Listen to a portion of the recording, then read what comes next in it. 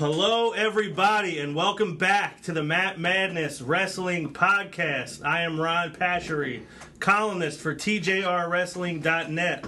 I'm here once again with my good friend, Mr. Wednesday Night Live, Alo Aaron Lloyd, hailing from the gorgeous, picturesque Newcastle, Australia, our resident European champion, Aaron Lloyd, and Mr. Sexy Punakana, 2012 until forever, C. Kane Joe Rottermill. Welcome back to the show. Phenomenally jacked. I'm feeling it. Yeah, looking extra good tonight. Well, you know, I see you've been working out on your week. I'm very off. vascular. Yeah, a lot of vascularity going on in the middle of this table. Pumping some neck roids and some veins, you know. What are you, Roman Reigns? I think he is. Everyone's in a wellness program these days. Yeah, I don't know if he's got the Brock Lesnar deal where he doesn't get tested, and Eric's going to be pissed. I know people. Yeah, I guess you do. This week we will be reviewing SummerSlam, second year in a row in Brooklyn. We're attempting to review it. We will make an attempt to review it. I have something I'd like to say. Just get it out of the way immediately. Off the chest, just Eric. Should we rate the show first before you go off? Yeah. What would you give it? You refresh our listeners and viewers of the rating system, and then you can give your review. Okay. Well, I'll give the rating system first, but I'll let Joey go first because we were there, so we have a different point. So our rating system is: if it's a horrible show, it's a jobber. If it falls somewhere in the middle, it's a showstopper. A slobber knocker. And if it's a great show, it's a showstopper. So Joey, go ahead. Well, I mean, just coming from the non-live version of it, I would say it was middle was this slobber knocker. Slobber knocker. So you got it right in the middle. Yeah, I got it in the middle. I mean, and mainly that was from the AJ Cena match, which we'll get more into. Yes, we will. And how about you, Alo? Okay. All right. I'm going to rate the crowd live a jobber. The crowd took me out of the whole show. I didn't have any fun there. Right when we got there, I was just like, I got annoyed once we got there to our seats. I was like, okay, they're already started above me. I'm a smark. I'm a good smark, but the people we were around, they were the bad smarts, the ones that give us a bad name as wrestling fans of the IWC. Yeah. So there were things that happened. I'm sure you're going to get into it in your rant, but there were things that were going on, and they took me out the show completely. But I rewatched certain matches after I got back home because, like I said, we were just so angry even on the ride back home to the airport, so I could fly back to my estate in Turku, Finland. At the time. That's where I was riding at the time. Yes. We were just so upset, and it was like, what was this? Like, if you saw Ready to Rumble when they were driving home from when Jim and King was there, that was me and him. We were not in a good mood, but it's a very picturesque view I got right there. Yeah. What was going on? Yeah. So I didn't have fun, but I rewatched it at home. There are so many problems with this show. I was gonna give it a Fallout jobber, but rewatching certain things on the network, I'll give it a low slobber knocker. So I'll just give my rating first. I'll give it a jobber knocker. Jobber knocker. It is a low end. Sounds like a sexual maneuver. Yeah, it's not a jobber because, like you mentioned, the AJ Styles John Cena match. That match being on the card alone keeps it from being a jobber. See, now what you said to me on Sunday, you said people can talk themselves into liking anything. That was the reason why I didn't watch it back. Because I didn't want to watch it and be like, okay, maybe I was wrong, and then lose the way I felt about it. Start to sway your on your Sunday. anger. Exactly. WWE and WWE fans put me between a rock and a hard place on Sunday. Because on one end, WWE is supposed to give you entertainment. They're supposed to entertain you. Especially if they're making you sit there for 6 hours to watch an event. Be entertaining. So the crowd also, there's a part they're supposed to play.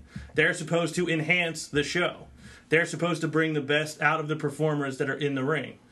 Neither side held up their end of the bargain on Sunday. I'll get to WWE first. You have all these writers. The writers go through this arduous interviewing and screening process before they get hired. Why are they not allowed to do their job? Or if they are allowed to do their job, why are they so bad at that job? How did you get hired if you can't actually write a I wrestling think they're show? handcuffed a little bit. I mean, if I was going to say in the which side of the scale, I believe. Exactly. That's where it comes in. Vince McMahon, you have given more than anyone to the business of sports entertainment, pro wrestling, whatever you want to call it. Oh, happy birthday, by the way, Vince. Yeah, how old is he? 71? Yes. All right, yeah, happy birthday, Vince. Maybe this is the birthday where you should hand over the reins, no pun intended, to the company. Because you clearly don't know what the fans want to see anymore. You're not telling stories. Nothing's really cohesive or making any sense. Like I said a couple weeks ago, why is Heath Slater's story the thing that's making the most sense? It's like that's why people are chanting Heath Slater on Sunday. Yeah. Because it actually makes sense, it's entertaining, but it's like a throwaway story that just happens to be good. Maybe because there isn't too much oversight. Or they on it. just give him enough rope to do what he Yeah, has to they do. let him enough rope to hang himself with, and he hasn't hanged himself yet. Nah, he's... But WWE, you did not keep fans engaged. You did not do the job you were supposed to do to keep fans from acting the way they were. Especially since this is so hyped. This was supposed to be the biggest show of the year. This card was better than WrestleMania's card.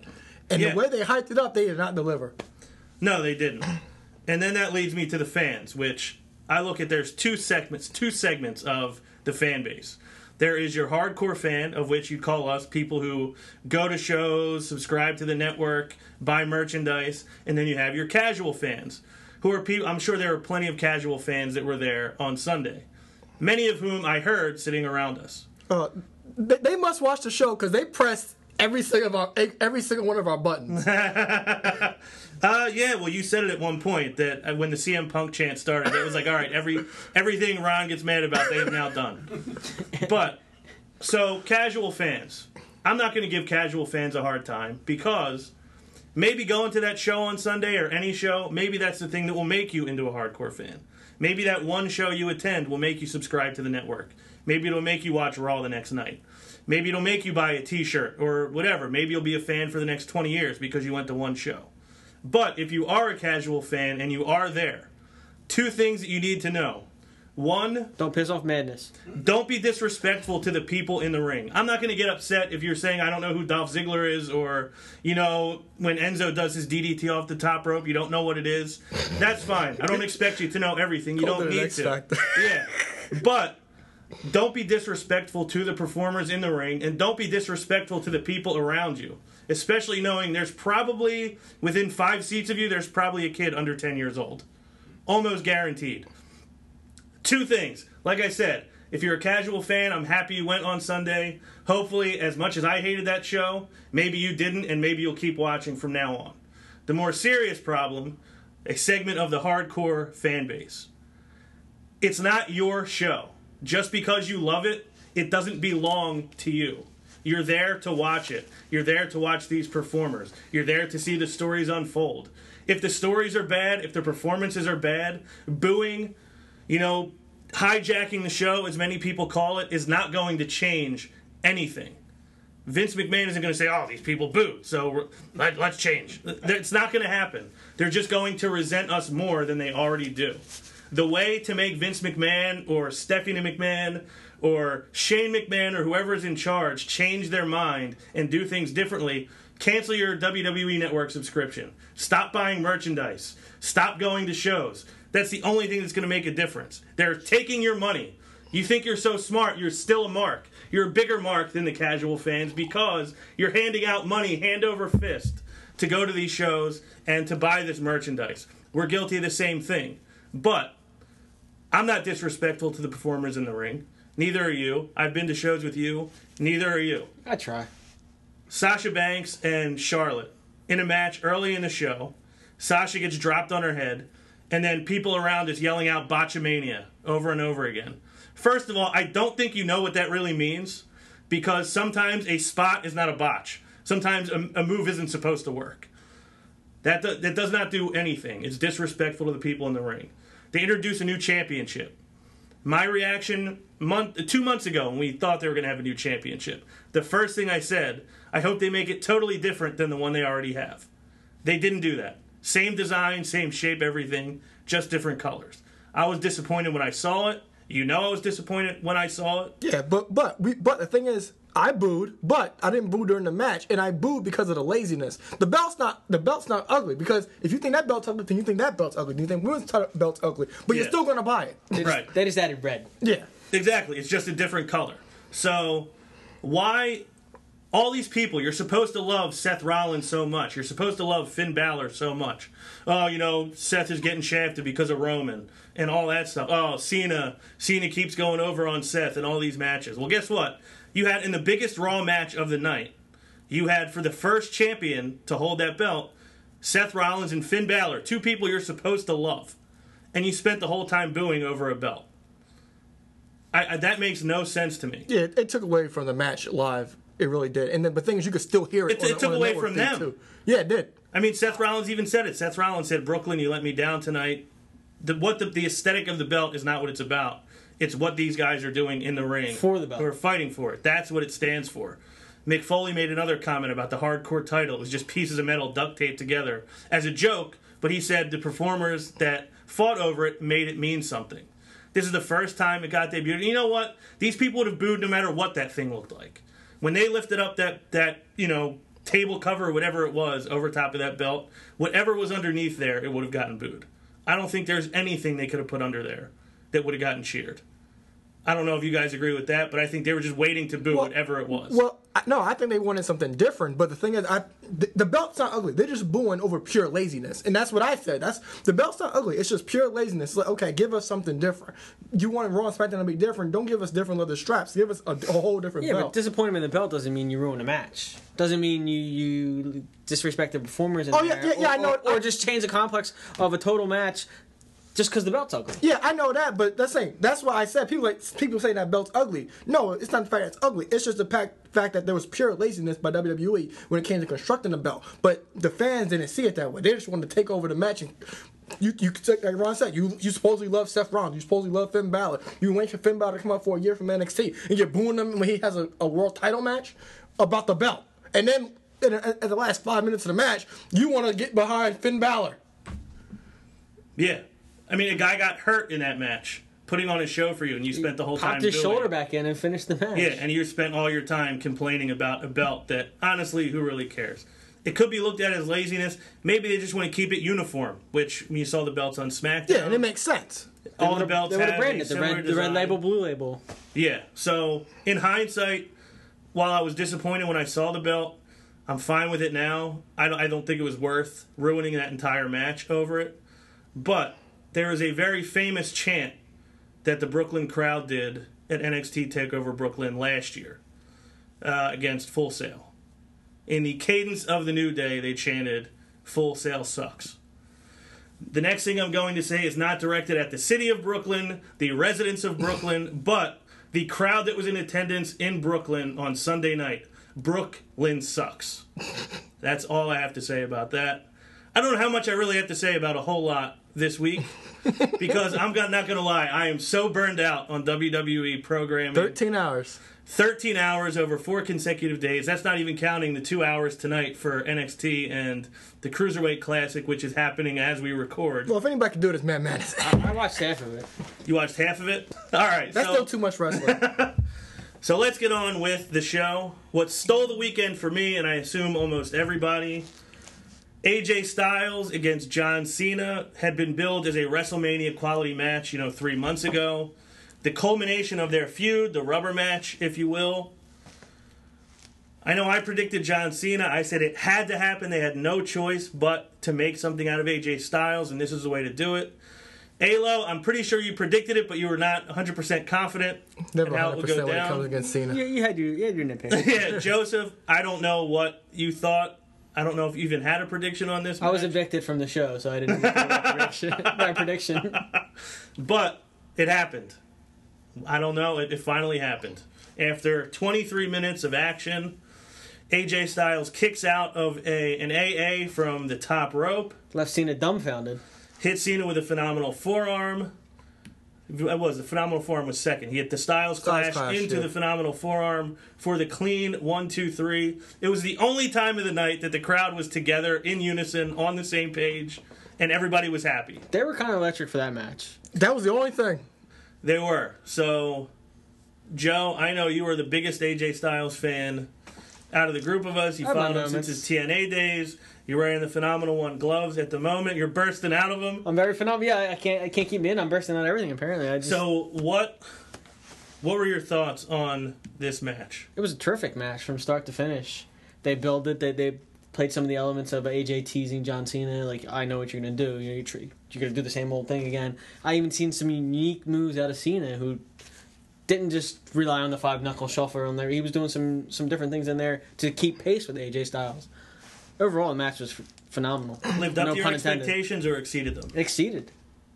Like I said, I saw unique things from Cena, which I didn't expect. Yeah. Alo? All right, first thing in my notes, Super Cena met his doomsday. This match was excellent.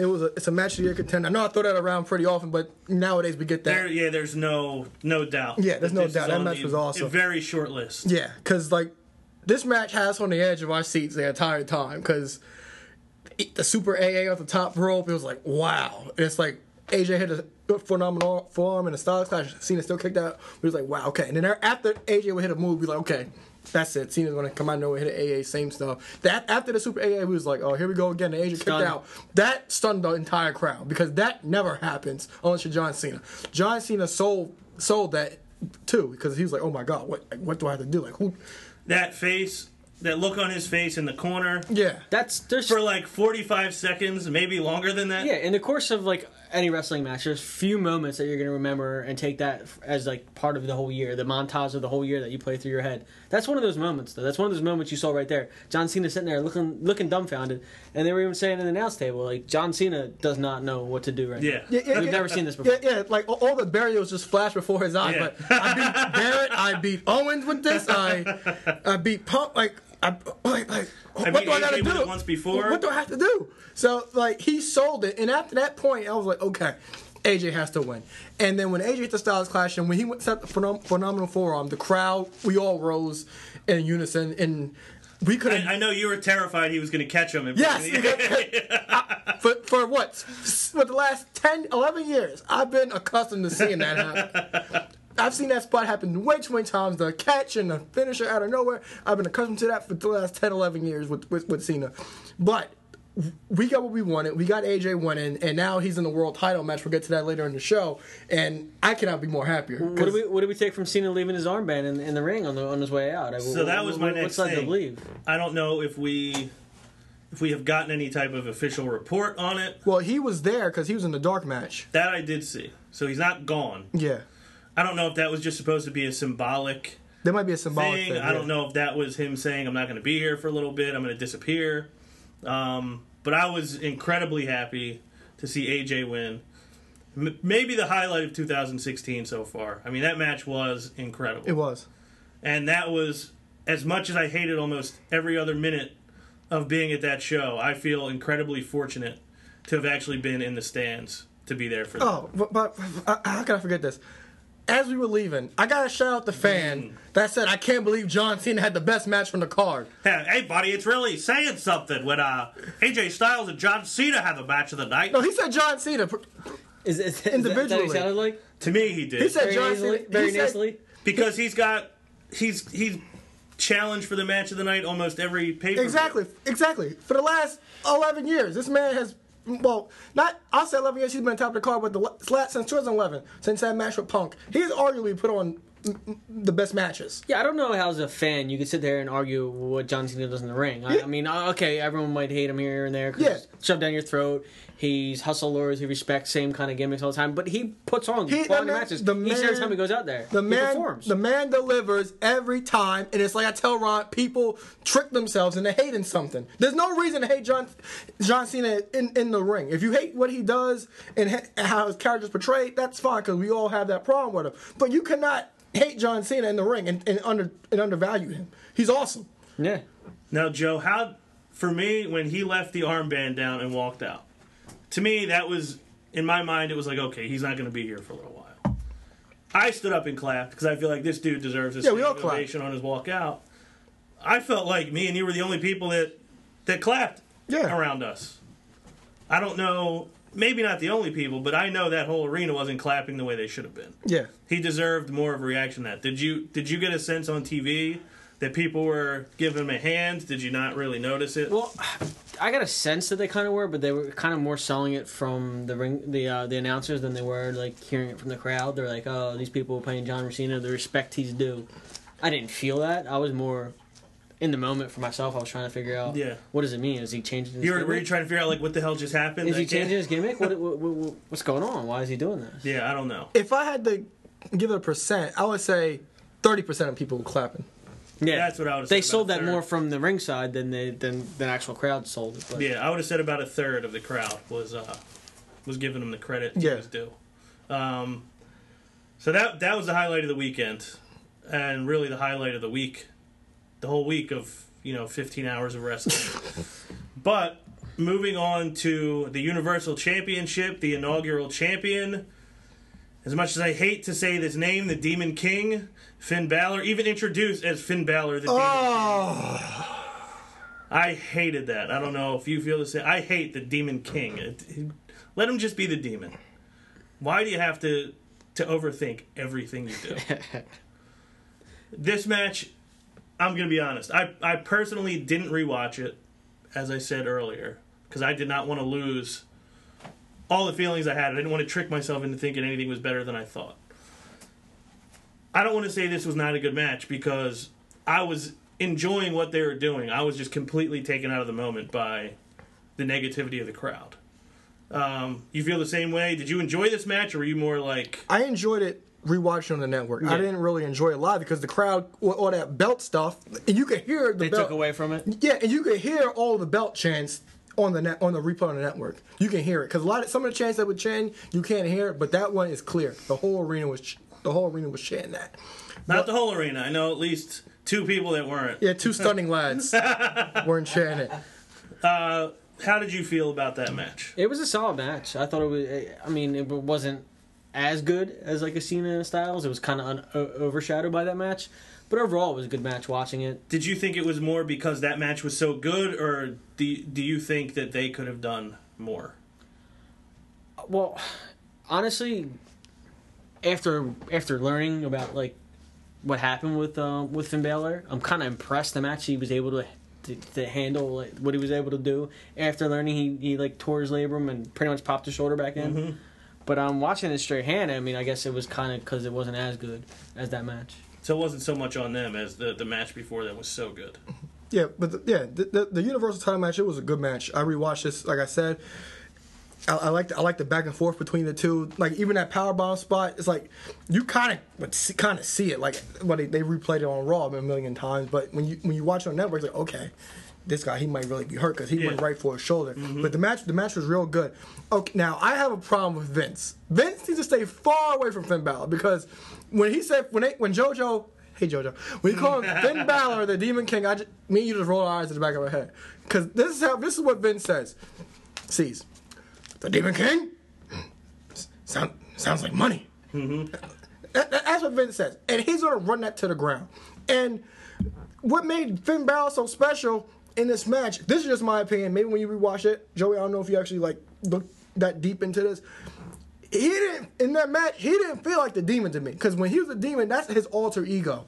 That means he does different things a little bit differently, and you kind of afraid of him. He only rose up one time. But other than that, he got kind of handed in that match until the finish. That's when you only really kind of saw demon-esque qualities out of Finn Balor. Remember, this is supposed to be a different character than the regular Finn Balor.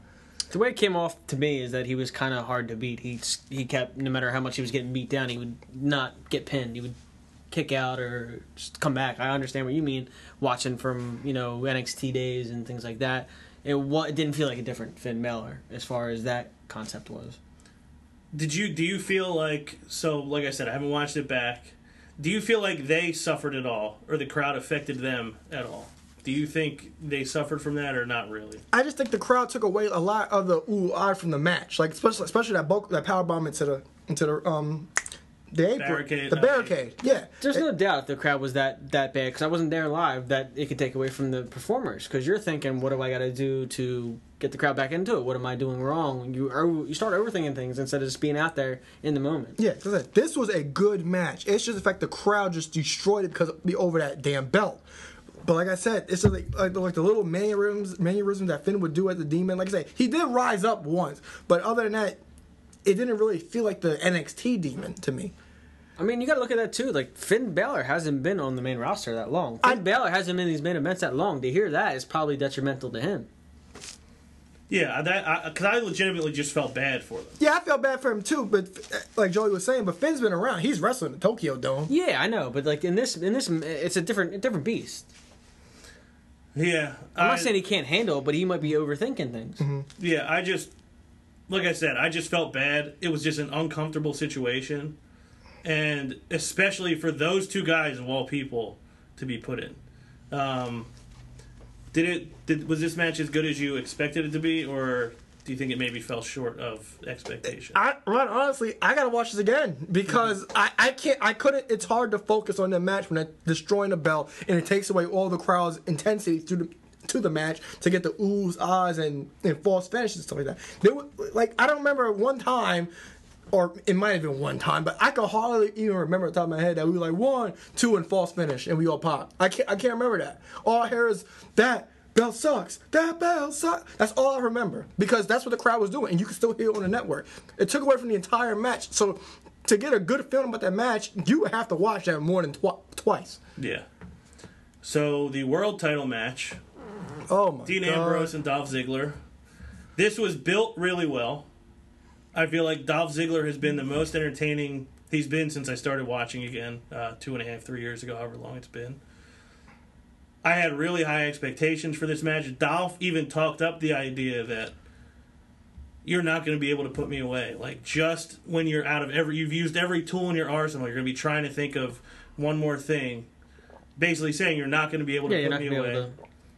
And then he just won Dirty Deeds, and the match was over. And again, I don't know if this is just because of I was just in a mental state where Nope. it was hard to enjoy anything. Nope. So you rewatched it and you feel the same. What was this? Like, how is this the best built book story? And the match didn't even deliver. Like, Dolph Ziggler said, "You're gonna take me to the limit. I'm gonna take you to the limit, and I can hit you with a kick out of nowhere." He did none of that. It's one Dirty Deeds, like you said. He's done.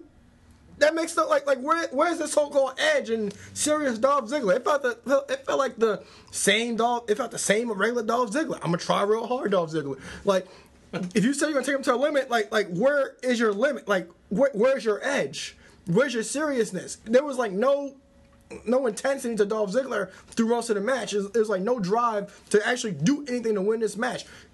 Do some heel tactics because you're supposed to be fighting for the world title. Like, this made no sense. This match was very underwhelming. I felt like I was watching a taped SmackDown. That's how I felt too. Joseph, what were your feelings on this match? It was kind of with Halo? It was kind of an underwhelming match. I mean, in the list of, I guess, main events of the match, you got the AJ Cena match, you got the Universal title match. Out of the 6 main event matches. Yeah, 6 main events. I don't know how many were main events. It was probably close to the last match. There was one other match I hated more than that. We'll get into that later. Mm-hmm. But this was kind of underwhelming as a match. I mean, it didn't, like you said, it had more of a Raw or a SmackDown TV show kind of feel. Yeah. I feel like it was way too early in the show for this match. The way they booked the card, that was the kind of perfect spot for it.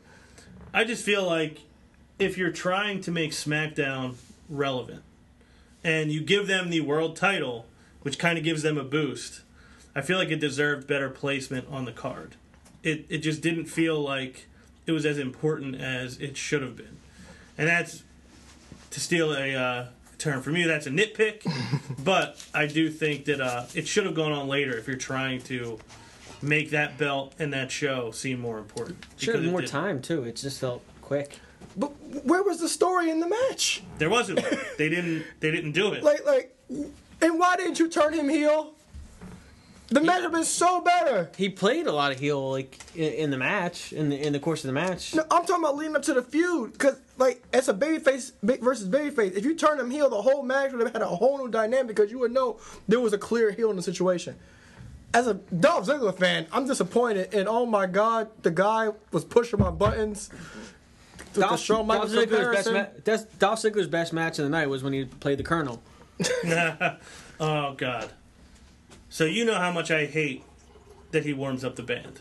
Yeah. The fact that I had to see him warm up the band as Colonel Sanders. He's not even Dolph Ziggler. He's Colonel Sanders Was it even warming worse? up the Was it even band. worse? Yeah, that actually had me pretty Well, lit. you had to enjoy Dean Ambrose mocking his warming of the band. I did, but he's got to stop doing it. He has to.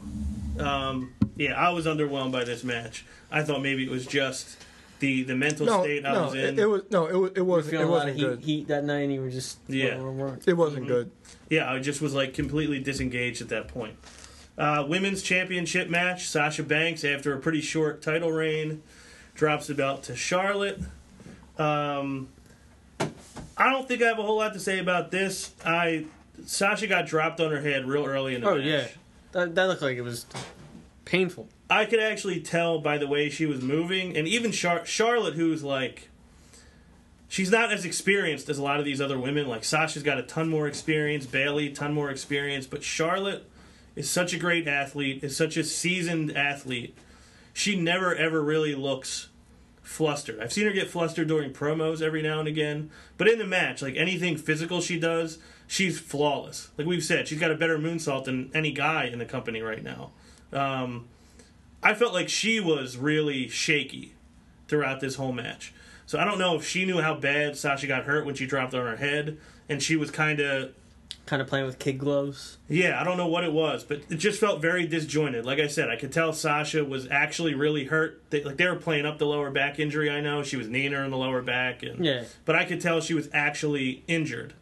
That distracted me from the whole match. You were heartbroken. I was. You were worried about your girlfriend. And you didn't want her to see get... Every time they start climbing the ropes, I would look at him and be like, whatever you're trying to do. My little Sashi Poo, don't get hurt. Yeah, don't. Whatever you're thinking about doing, please don't do it. Because I don't know what the hell they were doing when she got dropped.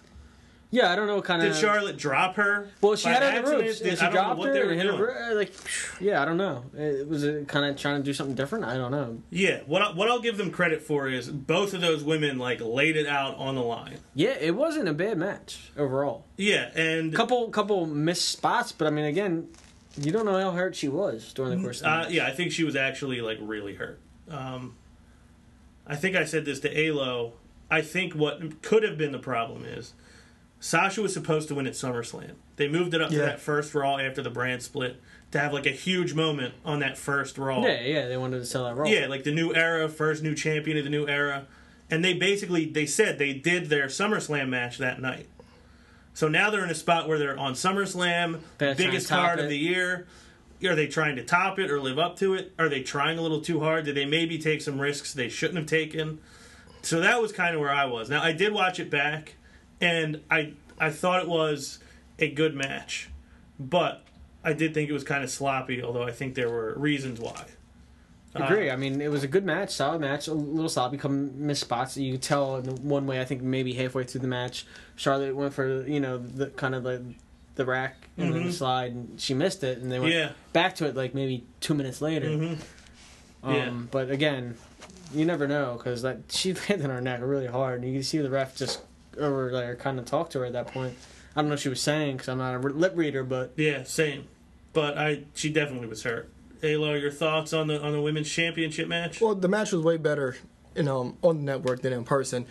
Just because you mess up, does that mean you have to start a whole bunch of money in chant? I may have been too much of a wet blanket for you to enjoy that match. Ron was wet blanket? No. No, because Ron was checking the dirt sheet because he heard that she was off the schedule to September 23rd. Oh, I'm glad you mentioned that, because some guy posted on Twitter as a joke, because everybody's been getting suspended lately. They said that she was going to be. She said, so tomorrow we'll find out Sasha got a 30-day wellness policy suspension, which was a joke because everybody's getting suspended. Speaking of which, my girl Paige is suspended because you started messing with that pedal. Keep that pedal out of you. C. No C. Yeah, so it was a joke because everybody's getting suspended. Oh, she dropped the belt because she's getting suspended. And everybody on Twitter went nuts. Oh my God, Sasha got suspended. She's healing from some injuries, so she'll be out for 30 days. But yes, I was all over Twitter. Yeah, he was. Really, I was mostly trying to find out if they were reporting anything on the injury being a worker issue. Yeah, but didn't you say what you say that WWE even tweeted out Sasha Banks got injured because she could reach a new champion? I'm glad you mentioned that. That was another issue I had with WWE that I meant to bring up. She legitimately gets dropped on her head. And they put that clip on their Twitter feed saying, oh, could an injury derail Sasha Banks' championship reign? It's like, why are you advertising the fact that she got dropped on her head? To me, it's like that they didn't do that on purpose. It's one thing if, it's an angle where she's working on her leg. And, you say, oh, maybe she broke her leg or whatever. But you drop somebody on their head, I don't feel like you should be using that as like, oh, yeah, let's throw this out on Twitter and see how people respond. But... Yeah, continue with your thoughts on the match. Yeah, well, the match wasn't better than the Raw match due to the emotion, but like you said, Sasha, she's taking a month off to recover from some injuries and probably going on her honeymoon. It took away because there was less emotion there. The match was fine. I said to you that I wouldn't be shocked if Charlotte won because if you look at the landscape of the roster, at the time there was only 3 women and Dana Brooke on the roster, but. I don't know what that. I said I don't know. I have no idea what that corner spot was. The high spots in this match were executed very well. That's the only thing that got a pop out of the crowd. Because, that Razor's Edge counter. Yeah, that was awesome. One, I almost died when they did it. Apparently, you almost died a lot this match. I did. You were worried about your girl. I was crying a little bit. Were you saying he was crying? A little tear in his eyes? No, I was beside myself though. What was the other high spot they did? Oh, the double knees from the second rope right. on the outside. That was awesome. That was First really time nice. we ever saw that. Yeah, I think it was a great way to protect Sasha. Kevin Owens been doing that for a while. So. Yeah, on the Independence. On the Independence season for 10 years now. But I think it was a great way to protect Sasha in the loss because she still had the bank statement locked in. Charlotte just rolled her over. Shades of how Charlotte won the NXT Women's title at Takeover Rival about a year and a half ago. So it protects Sasha for whenever she gets back because she still looks strong by having a submission and getting pinned that way. And commentary actually was selling the injury. Yeah. It wasn't like, Charlotte wins it back. It was like Sasha's back just couldn't. She couldn't hold on anymore, basically. Yeah, and I like that Charlotte covered. Like I said, I don't know what the injury is, but we know she's not suspended. I think the injury is from the suicide dive on the Raw match because she said she laid it on her head that night, and I think Foley said in his write-up he did about it that she said my lower back is killing me, but I'm all right. Okay, well so I think that's what it's from. All right, well that can explain the corner spot. It may have been. It might have been. It may have been that move, but it just didn't look right. I don't think that was the way that move was supposed to turn out. I don't think that was the way it was supposed to play out. But I said Charlotte did look flustered, but she did her best to cover it up, and she did go right to work on the back, which is a great heel tactic. But I like the way they protect Sasha in this match, so she doesn't really lose anything. Yeah, I completely agree. Brock Lesnar and Randy Orton. Yeah, this was billed as being 15 years in the making. This was billed as, this huge moment. I was all over the idea that Orton was going to win. Had no doubt. Because I felt like Brock won't be there for a few months. Orton is one of your 3 biggest guys on SmackDown. He would be helped more than anything else by winning this match. And it really they're really putting over the RKO. The way this turned out, it was a one-sided match. It's a squash. And you know how I feel about these type of matches. Yeah. You know I hate these type of matches because you're there to entertain. That's not entertaining to me. It wasn't. I thought it was going to be a competitive match. I really thought Orton was going to win. It's slow. It's sluggish. Brock Lesnar just slugging around, waiting to go over there for another suplex. Yeah. What were your thoughts? Well, me and Ron were talking about this on the way back. And I told him, I was like, we both agreed we don't care for Brock Lesnar because all he does is basically suplex you and leave. We just Same match every time. Yeah, we just we get the pop for Brock Lesnar. The best thing about Brock Lesnar for us right now is Paul Heyman. That's the best. That's the best thing for me and Ron. And during the match, it was with the elbow spots, it was like, okay. Me and Ron was like, okay, was that supposed to happen? But not like that. I mean, you see the stitches he had in his head? Well, here was my thought. I saw something maybe a month or 2 ago. Paul Heyman was talking to some crowd, giving a talk, and he was talking about the streak. And I don't know if I ever brought this up on the show before or not. But he was saying to this crowd, everybody talks about Brock Lesnar breaking the streak, and why did The Undertaker allow Brock Lesnar to be the guy? Why was Brock Lesnar chosen? He said, what if Brock Lesnar wasn't chosen? What if the streak wasn't supposed to be broken, and Brock Lesnar just decided on his own, I'm going to break the streak myself? Who would be able to stop him? Would The Undertaker be able to stop Brock Lesnar from breaking the streak? No. What would it have looked like after that match? The Undertaker had to go to the hospital. Vince McMahon went with him to the hospital. Isn't that what it would have looked like if Brock Lesnar took it upon himself to win that match? And he was basically hyping up the idea that he wasn't supposed to win. But he just went out and decided, I'm just going to win this match. He did what he wanted. So, watching that night, we were talking about it like, was Brock booked to lose? And just like, you know what, I'm not going to. And he just did that, and that's what it turned into.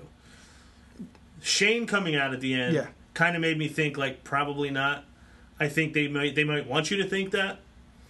I also think that UFC, the Nate Diaz Conor McGregor fight, got a ton of heat everywhere because it was bloody. It was a very violent fight. Maybe they decided, hey, let's get in on some of that action with the blood all over the place. It was just a beatdown. Yeah, but I think like the blood all over the place. Maybe they're like, people are talking about blood. Let's get some color. Yeah, I have no doubt that was a part of the match. Like you said, Shane came out, but my thing is, I don't know if that was supposed to be, and then TKO, because like I said, I don't know if you saw the cuts on Randy's head. But it wasn't supposed to be that huge. You saw some of those elbows connect. Like he was supposed to pull him. Yeah, because he doesn't pull him right. He's because Ron's big on MMA. He told me the point of your elbow when it hits the flesh, that's it. You're fucked. And I'm not sure if the match is supposed to go on after that, and that was supposed to be a spot, and that Randy could bleed all he wants, but not to that degree for it to be a TKO. And F5s after that and German suplexes, that could have been the whole match. That's what I think possibly, but like Ron said, with Shane coming out, you could tell it was a part of the match. Yeah, I mean, but it kind of legitimately looked like Randy Orton got TKO'd. Oh, he did. He wasn't moving. He was motionless. His body went limp for a second or two. Who does this help? Like, this doesn't help anybody. No. You already built Brock up as the biggest monster the that's ever set foot. The match isn't entertaining. RKO, Randy Orton looks like a wuss. Mm-hmm. Brock Lesnar walks away and it's still Brock Lesnar. Yeah, he looks... There's no benefits. It didn't build Brock anymore. Now, I've seen some people, like John Canton wrote, he's like, this could turn Brock into the monster heel that he needs to be, which is fine, but if Brock's not there, it doesn't matter if he's a monster heel or not. Exactly. He has to be there for that to matter. Yeah, because he's still going to get cheered.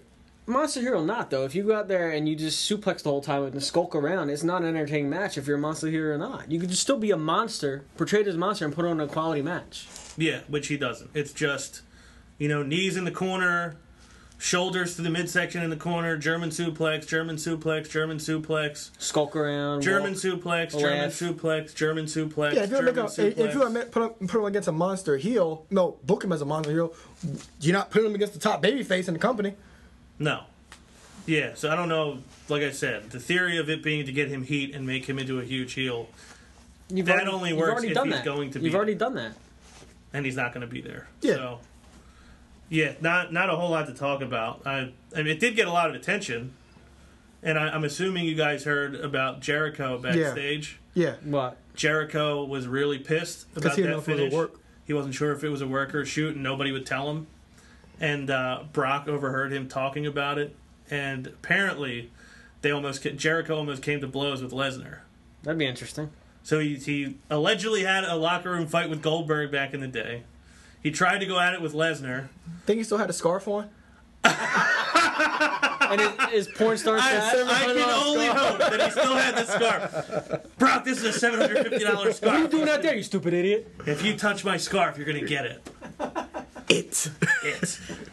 I got a lot of respect for Jericho. I do too. Standing up, yeah. I mean, my God, because Jericho, maybe he's a lot tougher than we realize. Man, I don't. He just cares about the business a lot more than Brock does. Yeah, like he was worried about Orton, and I even remember being like worried for Dean after he said that stuff. I did too about Lesnar, but Brock doesn't care. Yeah, but the fact that Jericho apparently he was like nose to nose with him.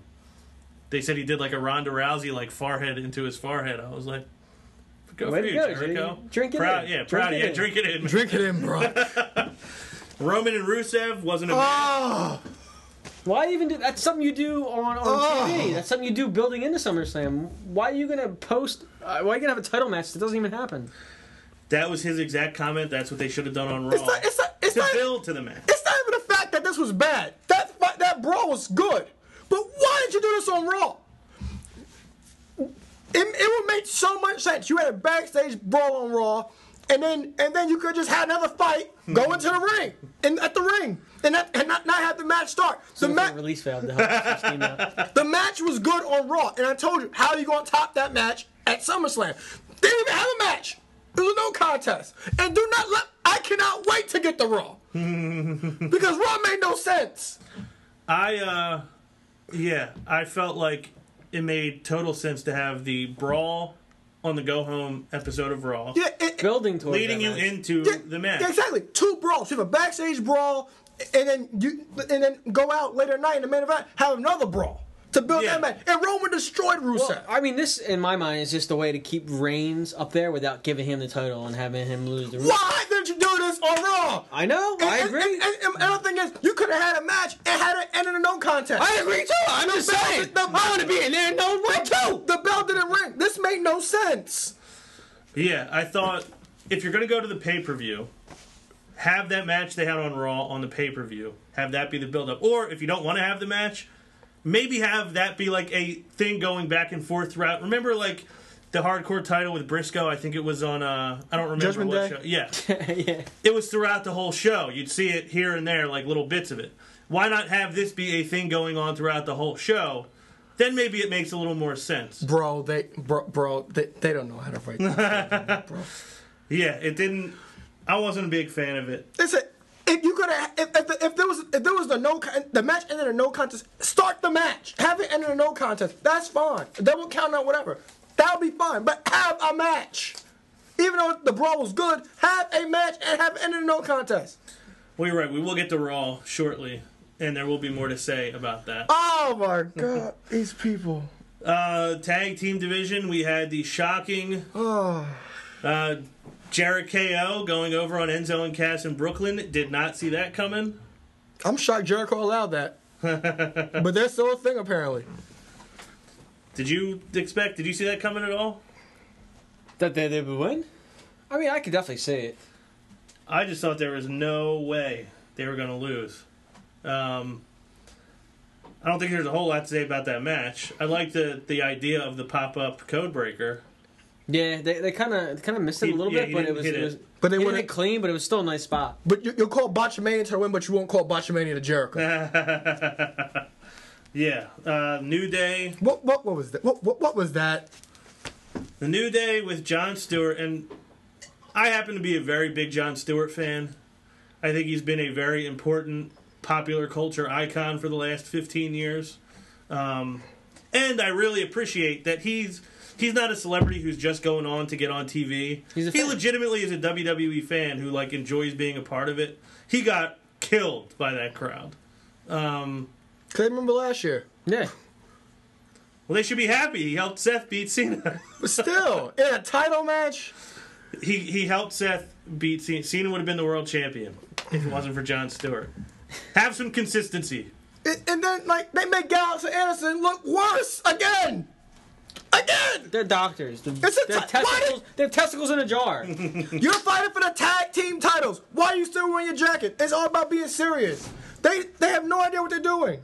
The best thing about that was Big E opening the jar and drinking the juice. Yes. And then spitting it out. But they win by disqualification because Big E comes running down, interrupts the match, saves Jon Stewart from a severe case of ring postitis.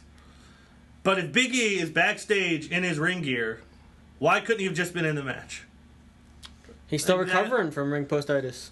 Oh, apparently he's recovered. I don't know. That when he ran, I can see if he should have ran out like in So he street was clothes. 7 minutes away from being fully healed. Well, I mean, if you ask Gallows and Anderson, he's suffering from John Crux syndrome. Cause Yeah, for anyone not from the Philadelphia area who's maybe a little too young to remember John Kruk, down to just the one ball one ball. after a bout with testicular cancer. He was getting a little testy. Just a little. Yeah, it didn't really make a whole lot of sense to me.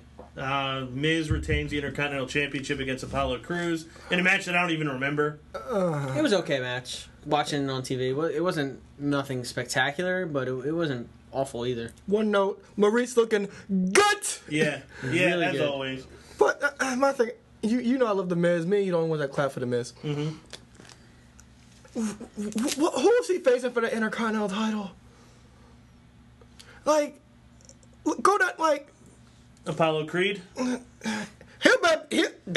He's better than Apollo Crews. Should we get Carl Weathers out One there? interesting note, and I'm sure you heard this on the watching on the network. Talking smack. No, well, we have David Otunga covering this match, and his term for Apollo Crews is he's a jacklete.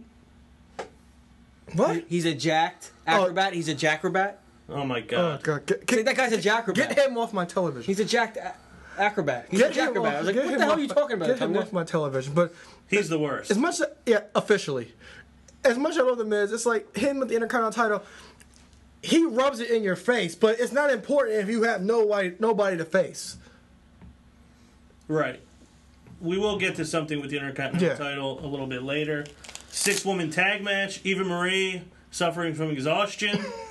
That was another highlight of the night to me, that they actually pulled the trigger on still Yes. including her introduction. But I enjoyed that. We get the return of Nikki Bella to huge applause, who then ends up on the team with the heels. Those women, they break kayfabe so much. Like, why are Natty, Alexa Bliss smiling, and why are they hugging at their heels? I don't know. heels need love too. Another thing, Brooklyn crowd. You know, I love the women in every way. Alo loves the ladies. I love Alo them. loves you. He is European. I love them. How you doing? But don't like. The women have come so far. All these women are excellent. I like every woman in this match. They're beautiful. They're gorgeous. They're athletic. We are far removed from the era of show me your tit chance. Mm-hmm. That is ridiculous. I forgot about that. Who was it for? I don't even remember. I think it was Nikki Bella. Ricky Bella. We understand she's gorgeous and beautiful. But we are far past that. Respect what they're doing. And do not call their match a bathroom break. That match was better than 3 men's matches. And people destroyed it. For what? I'm with you. That was one of my annoyances too. I think I'd block that part out because that annoyed me as much as anything else. Was those 2 specific things that people said. And I'm sure some people were disappointed without having Eva Marie in there, because although that crowd, who knows what their reaction would have been to her. I cheered her. She probably would have Probably show your tit tins.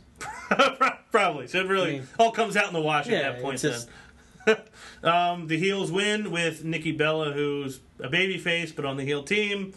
Whatever. SmackDown still living up to their moniker of getting every woman on the roster involved in the single segment. On a 2-hour show, they have 2 women's matches in Raw. We get 1. Mm-hmm. That's 2 minutes. Oh, we got a title now, so maybe that'll change some things. We'll get to that. I hope so. Sheamus over Cesaro on the pre-show. We didn't see it. Yeah, but I mean, why? My question with that is why did it turn into a best of 7 match? Who wants to see that match 7 times? I have no idea. Big Jar Mayo can't be interesting enough for 7 matches. It's for the Universal title. Yeah. Who the hell are they? Exactly. Sammy and Neville teamed up to beat the Dudleys. I'll get to that. I didn't see that match, but I heard they were actually a pretty good tag team. Yeah. We're in the tag team on Raw. The babyface team won on the 2nd edition of the 12-man tag team match. Seemed pretty unnecessary to do that again, but they did. The 12-man Teddy Classic. Yes. So, anything else anybody wants to touch on from SummerSlam, or are we good to move on? Other than it was a kind of a letdown of a pay-per-view for SummerSlam, something that's supposed to be their 2nd biggest pay-per-view of the whole shebang. 6 hours down, 5 more to go. Let's go. So, Raw opens with Finn Balor relinquishing the Universal title. Seth Rollins comes out, says, "Oh, now we know who the real winner was at SummerSlam." Basically, so why don't you just hand me over the title? I loved his smile. Me too. It was priceless. He's great. Like, just give me the belt. Yeah. No, but even when, Steph, we worked well together. nah, but even when his music hit, he's at the top of the ramp. He just started smiling. He had Yeah. the biggest He smile. did. On his Walk face. It was by so him. perfect. Finn Balor looked upset. Yes. Basically, just tells him to hand it over. Sami Zayn comes out. Jericho comes out. Owens comes out. Enzo and Cass come out. Roman Okay, Reigns stop comes right there. out. Let's go back. Right, Jericho, then Owens, then that's it. Why are Enzo and Cass coming down? I'm gonna back up to the first person. Sami Zayn. We love Sami Zayn. We're a big fan of Sami Zayn.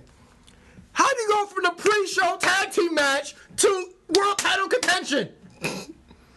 That's all you have to do is walk out. Where is Cesaro, who complains about opportunity? Where is he? He's worried about his best of 7. And the thing is, but see, this makes no sense. He didn't even come out. And then they didn't book him in the match. But we wouldn't know that he was upset because they showed on WWE.com that he's upset, but they don't show it on TV. He wasn't even on TV. All right, now So- continue with your list. Oh, yeah. Well, that was it. That was the whole list. Roman came out last. Why is Roman out there? They decide they're going to do a series of matches to determine who's going to be. The best part is when they're Universal on there Champion. arguing who it is. Rollins is on the side, just looking like the guy who didn't. Bunch of people arguing about what the answer is to the question, and he's just over there like, these guys are idiots. Yeah. I did like that he separated himself from that whole thing. Just sitting there watching as everyone else bickers. I loved when Foley said, "Everyone in this ring has earned an opportunity, earned a chance," and I was like, "Enzo?" And Owens actually pointed at Enzo and said, "Him? Are you kidding me?" I saw that, yeah. That was maybe the highlight of the whole segment. It's funny. But they just said a series of matches. They didn't really specify anything. Then over the course of the night, they announced there was going to be a fatal 4-way. So we had Seth over Sami Zayn, Owens over Neville, Big Cass over Rusev, Can I get to that now? Roman over Jericho. Can I get to that now? So Cass won. Well, my thing is, why would Rusev walk out? Why are you walking out on a chance to become the world champion? Universal champion. Whatever. Why are you walking out against your own will? He couldn't handle the 7-foot maid.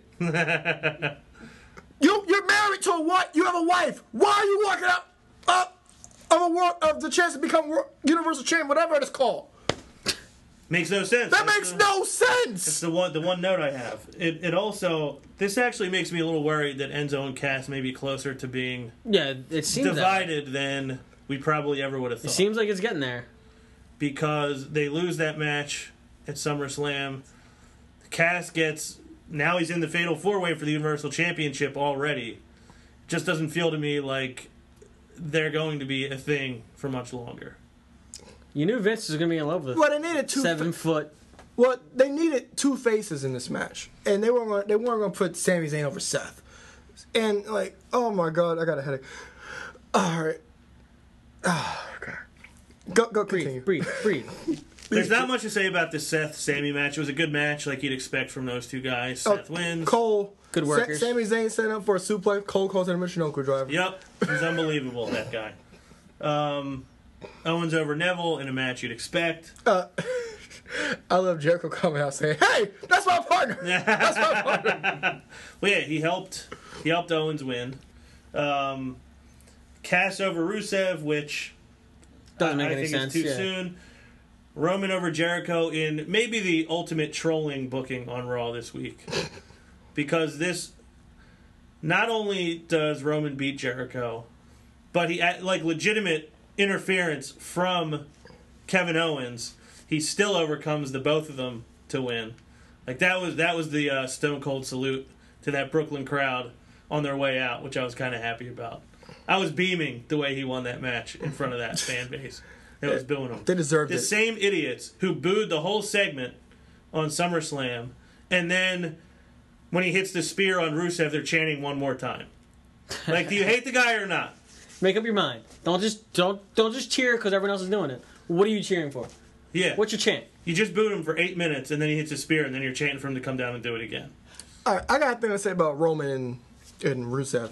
Rusev, that was stupid by having him walk out and a chance to become the champion. He should have been that Fatal 4 match. You have this so-called quote-unquote blood feud. Rusev's walking around with bandages on his ribs. You have the so-called blood feud against Rusev and Reigns. Didn't progress anything. Rusev didn't even come out in Roman's match, but he should come out next week because that's for the world title match, for the world title presumably, to progress that feud. But I think we all can assume that Seth's going to win because Cass isn't getting it, and no. Owens getting it. So we go all assume Seth's winning. But what do you do at Clash of Champions? Because look at that roster. There's nobody in world title contention for the roster, unless they want to forget that Rusev and Roman's a thing. Which it looks like they did. And then they'll bring it back up at Clash of Champions a month later. Yeah, they never got near each other last night.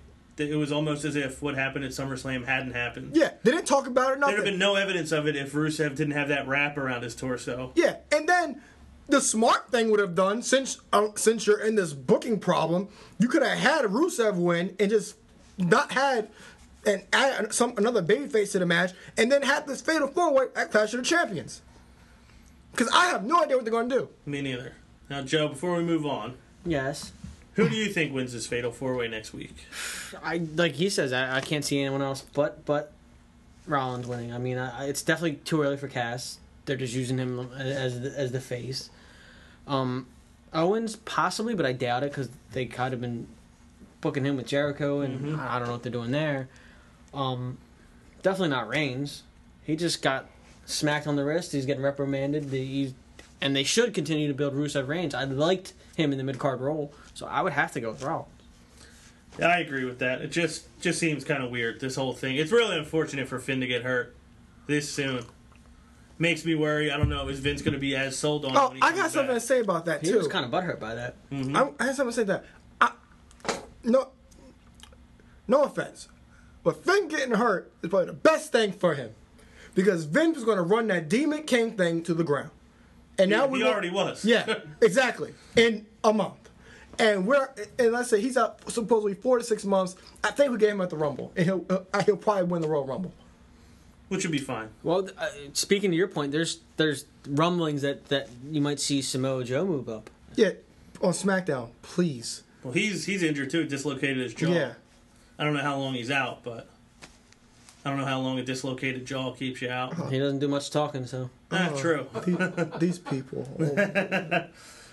Charlotte comes out with Dana, basically saying, I'm the greatest female athlete in the world. Nobody can touch me. Sasha, when you're cleared to come back, do yourself a favor and don't. Foley comes out to tell her she's getting a little ahead of herself. She asked for the night off because there's nobody that can compete with me. Foley announces the hottest free agent in sports entertainment has been signed by Raw, and it's Bayley. The saving grace of Raw. Finally on Raw, she comes out, gets a cheap pop. I love saying that. She wants to seal it with a hug with Foley right here in Brooklyn, New York. I love that. They didn't deserve it. No, they didn't. She ends up having a match with Dana, wins pretty easily. I have something to say. Is Dana Brooke doing the Ric Flair strike or the robot? I don't know. I think a combination of It's a hybrid. Yeah. It is so bad. Maybe like a robot with like batteries burning out, kind of like. It is so bad. I did enjoy her doing the "She Deserves It" chant. That was good. That's the Dana Brooke that I love. That was good. You love Dana Brooke? Sometimes when she's being who she was in NXT, I thought she was great. But it all centers around her being able to talk, which she never really gets to do. When do we get Emma coming back? Is there any timetable? She's supposed to be back by the end of the year. Oh, really? Yeah, her timetable is around October, November. So this is another thing I mentioned on the way home on Sunday. So Bayley's immediately in the title picture. So now either she comes right in and loses, or she comes right in and now Sasha, Charlotte, and Bayley have all been women's champion. Like, there's no chase left for anybody. There's no story left for anybody. They've all already been champions if Bayley wins. Do you think this is setting up for Bayley to immediately be the women's champion? I wouldn't say immediately. I think it'd put her in the picture, and you might see a couple make eventually down the road a triple threat match between those three. But I'd be hard pressed to say it happened immediately. How about you? about Bailey becoming. It's so hard to tell because now you have these 2 pay-per-views a month. Well, these brand specific pay-per-views because now you have because before it wasn't like that. Some in around 04, one show would have 1 month, another show would have another month, and they'll come together. Well, it's not going to be every month. It's going to be 2 pay-per-views. It is every month 2. 19 pay-per-views total. They said. But that would be 24 over the course of a year. Yeah, there's 4 where they're combined. The WrestleMania, the big 4, SummerSlam, the Rumble, and then it's 2 every month. Series. And every other month, it's 2. Yeah. So now they have a booking problem because now they have to put up content. Unless they want to throw in tag team matches all over women's tag team matches, we don't want that. The easy thing to do have secondary women feuds, but they don't know how to do that on Raw. But they do it on SmackDown on a 2-hour show, which makes no sense. Yeah, just every other week we get a Nia Jax squash match. Yeah. I like the promo. I like they seal it with a hug. That's typical Bailey. That's typical Bailey right there. Fully cleared up Sasha's injury, saying she was hurt, and when she comes back, she'll get immediate her title shot. Yeah, she'll get her rematch. I like Charlotte saying, there's a reason you got left behind in NXT because she's basically burying Bailey. Mm-hmm. I like that, so she's downplaying her. But to answer your question, I have no idea because can she win? Yeah, but then if they you have to kind of think, what's your money match for the Raw Women's Division? Is it the triple threat or is it Sasha Bailey, which makes the most sense? But then Sasha Bailey. Yeah, but how are you going to hold that off until your big show? Because they they like to save things for their big show. How are you going to do that? You have to have secondary women's storylines. When Sasha comes back, maybe don't have her go right for the title, even though she'll be time to rematch. Maybe have her face Nia Jax by that time, and that can give you some programming. And they can do a tag match, and you can have a fatal 4-way. That can at least that can at least buy you some time. Yeah, They're in some trouble in the Raw Women's Division at the moment. There's just not a lot of directions to go. Yeah, cause I told you on NXT review, it was like they need women because they only have 3. They only have Charlotte, Sasha, Fox, who's a hand, and Paige is out, and then they have Dana Brooke, who's in a whole category by herself. Mm-hmm. Moving now on to some of the lesser stories on Raw. There wasn't really a whole lot that happened. Good. No, it was kind of lackluster. New Day celebrating their 365 days as tag team champs. Good for them for getting to the full year. Anderson and Gallows interrupt the festivities, telling them what they're doing is stupid. Big E says, "You've been talking that flim flam, that booty chatter," and he ends up knocking off Carl Anderson in a pretty quick match. They make the club. They make they're not using them well at all. They look so stupid. They're not. The Dudleys announced their retirement and then got worked over by the Shining Stars. I have something to say. We can all agree. We've seen Eric cut promos in here. Why doesn't his family know how to cut promos either? I don't know. Wait a minute. Let me find out if you meant to say that the way you said it. You said we've heard Eric cut promos. Why doesn't his family know how to cut promos either? Yes. So you're saying Eric doesn't know how to cut promos? No, Eric does. Okay. But why can't his people? Why can't his people? I don't know. The Dudleys at one point, and this really annoyed me, told the crowd to give themselves a hand. I know that's something you do when you're retiring. That crowd. That's the last thing that crowd needed was another excuse to give themselves a hand because they did it for 3 straight days, congratulating themselves. So that was my one downside with that.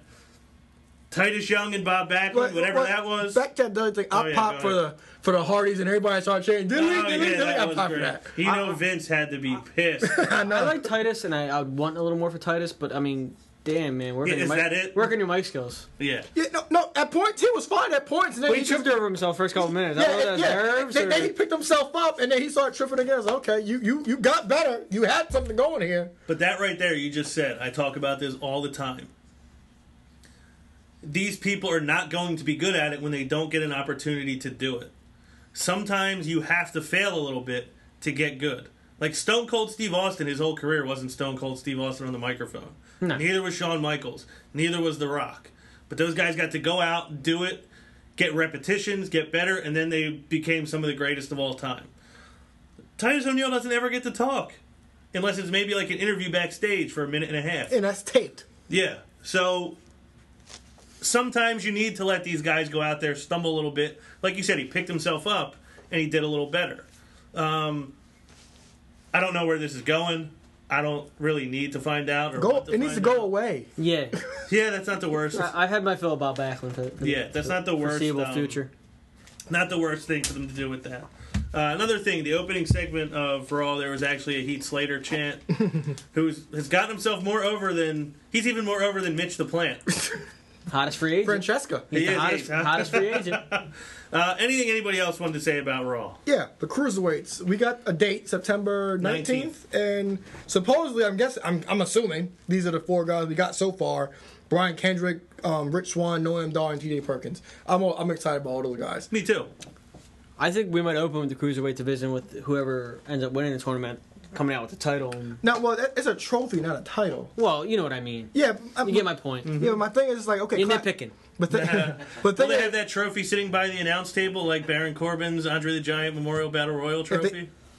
will they actually show it? Unlike his Memorial Badge trophy. But the thing is, that's the go home show for Clash of Champions. So I'm wondering, like, are you going to do like a crazy 6-pack challenge or something to On crown the the show? cruiserweight? No, at Clash of Champions, because Yeah. 19th is the go home show. That'd be for Clash nice. of Champions. That'd be awesome, Are you actually. going to do something to possibly have a match for the cruiserweight title to crown a cruiserweight champion? Because SmackDown's crowning their champions. Yeah. At their first pay per view. That's interesting. They may do that. It makes sense to do it. Yeah, It's a the good way to- it's playing out right now. Yeah, it's a good way to throw them in the mix to have them on One more thing. Uh-huh. I like of Johnny Knockout, who loves big sweaty men. Big sweaty men. And Braun Strowman. There are not many men bigger or sweatier than Braun Strowman. I'm just waiting. I'm just patiently waiting for the Big Show Strowman Technical Classic. He didn't do the. Yeah, it'll be a feat in technical wrestling like I've never seen before. They're gonna put on a clinic. We have Big Show coming out, him yelling like from his ring entrance, him yelling, and Strowman coming out with his growl. Strowman coming out to his growl. He didn't do the reverse choke slam last night. did he? I don't remember. Uh, Do you remember? I was drowning myself in the kitchen. And this one happened. I don't blame you. I had it filled. That's a better option. You chose the better option. SmackDown opens with AJ wearing the Cena Never Give Up headband, Awesome. harassing talking everyone down in the the locker locker room, especially Dolph Ziggler, saying, "I don't like losers." Dolph did not take kindly. to Yeah, this. they get into a little bit. Dolph tells him to leave him alone. Show now moves to the new titles actually presented in the ring, not being unveiled. Smart choice by SmackDown to not have them unveiled. They on learned their live TV. lesson. They learned their lesson. I remember saying I don't want the SmackDown titles to just be blue versions of the Raw titles, but I'm actually fine with it. We now joked that I about see it. this on the way home. Yeah, I actually said they're going to be dimes, the tag team championships, not thinking that was actually going to happen. If Enzo and Cass won SmackDown, they would have 2 dimes. How you doing? Or based on the way they've always been booked, they'd still have 0 dimes. Yeah. 0 dimes. I actually liked both of those. I actually liked the blue and silver tag titles way more than the copper Oh, yeah. and Raw titles. I actually think they kind of look good. Yeah, I think they need to stand out a little more, but I like the tag titles. Not the tag titles individually, like the 2 titles kind of the blue. So my dream for the women's SmackDown title was that Eva Marie would be the first champion and unveil the Divas Championship again. I thought that would just be the perfect way to continue trolling the fans. But I like that they basically did the same thing, just made it blue. So now both shows, they're fighting for ultimately the same title. And the tag title, I had said all along I wanted them to design something new. But I'm kind of fine with them kind of keeping everything on a level playing field. Yeah. And my one worry is they're calling the WWE World Heavyweight Champion just the WWE World Champion. And I'm a little bit worried that the heavyweight is going to get taken off that belt, leaving my belt completely obsolete. We could CGI that out. Obsolete. We got the technology. we do these days. So the new title's unveiled. I'm fine with them. You seem fine with them. For the most part, yeah. How about you? I think we have a question about this, don't we? Yeah, from Babyface Ronald Lloyd. He wants to know what we think about these dimes. I don't like the whole blue and red. I understand what it is because that's kind of the branding, but I mean, just putting a little color in it doesn't make it different to me. Yeah, I'm kind of okay with it just because they're saying, like, this is what our championship belts look like. They just look slightly different based on I'm the happy brand. in general that they're going to have titles to make, each division more relevant instead of. Yeah, how great was Becky Lynch's reaction to the title? Like, she was like awesome. fist pumping. She was so happy that she had a title to fight for. So to answer Ronald the Babyface Lloyd, I actually like the tag belts and the women's championship belt. They could have done a lot worse. Yes. But also could have done a lot better. Yeah, but I'm fine with them kind of keeping things uniform. I don't mind the branding colors. That's my simple answer on that. You like you said, they could have done better. They could have. Done I still worse. got a little verdict out on them, but I mean, I'm not like it's not detrimental to my life. The fact that they're giving some relevance, Thank God. You have bigger things in your life to worry about. like these guns. Because based on the response in Brooklyn to the Universal Championship, some people don't have anything better to worry. Yeah, I mean, come on, it's just a representation of champions. Yeah. I can live with it. Mm-hmm. Yeah, I was just upset about the pure laziness, but like you said, it is uniform. They just Very change vascular. they just change the colors a little bit, which kind of does make sense because you're like, especially for the women, you're fighting for the same thing, it's just the red in the blue brand. Yeah. In the tag titles, I wanted something different because I hate those Spartan belts. I hate them so much. Me too. But the dimes look better than Way than better. the pennies. And yeah, that's it for those titles. So maybe in another 10 years we'll get an actual gold tag team championship belt. Who knows? I guess we'll see. Stop playing. Heath Slater comes out in the middle of the segment saying he wants to be like Michael Phelps and get some of this gold. Daniel Bryan says, "Well, Heath, I don't think you are capable of competing for the women's championship." You don't have. We say you don't have the.